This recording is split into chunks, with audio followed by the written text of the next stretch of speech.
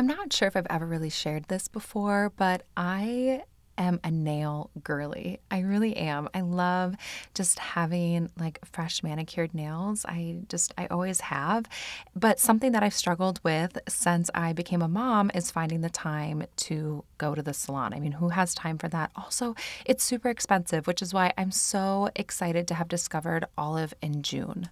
With Olive in June, it is so easy to get these salon-worthy nails, but at home. And I feel like when I do the press-on nails, they look real and they're non-damaging press-ons, and which I think is so important because I don't want to be damaging my nails. Plus, it breaks down to just $10 a manicure, which is so much cheaper than going to the salon. Plus, it's better than gel because I feel like when I use gel, sometimes it really kind of messes up my nails. Plus, these press-ons, they last so long. Like I feel like they last at least a week, if not more for me. And so I always like to create this little ritual, maybe turn on some TV, do my nails, and it's just kind of like this fun little self-care that I do. Plus, they're really easy to remove. Like you can legitimately remove them with warm water. And although I like to have kind of a more neutral, like basic style with my clothes, I love having a fun little pop of color with my nails, which is why I love swapping out my press-ons. So if you are a nail girly too, you need to visit oliveinjune.com/mindful for 20% off your first Olive in June system. That's oliveanjune.com/mindful for 20% off your first Olive in June system.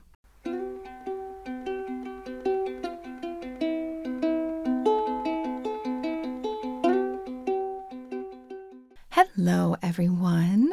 Welcome to this episode of the Mindful in Minutes podcast. Today we are doing a sound bath meditation. And if you want to learn more about like sound baths and how they work and the different instruments, things like that, listen to the episode before this one in your feed called Sound Baths 101.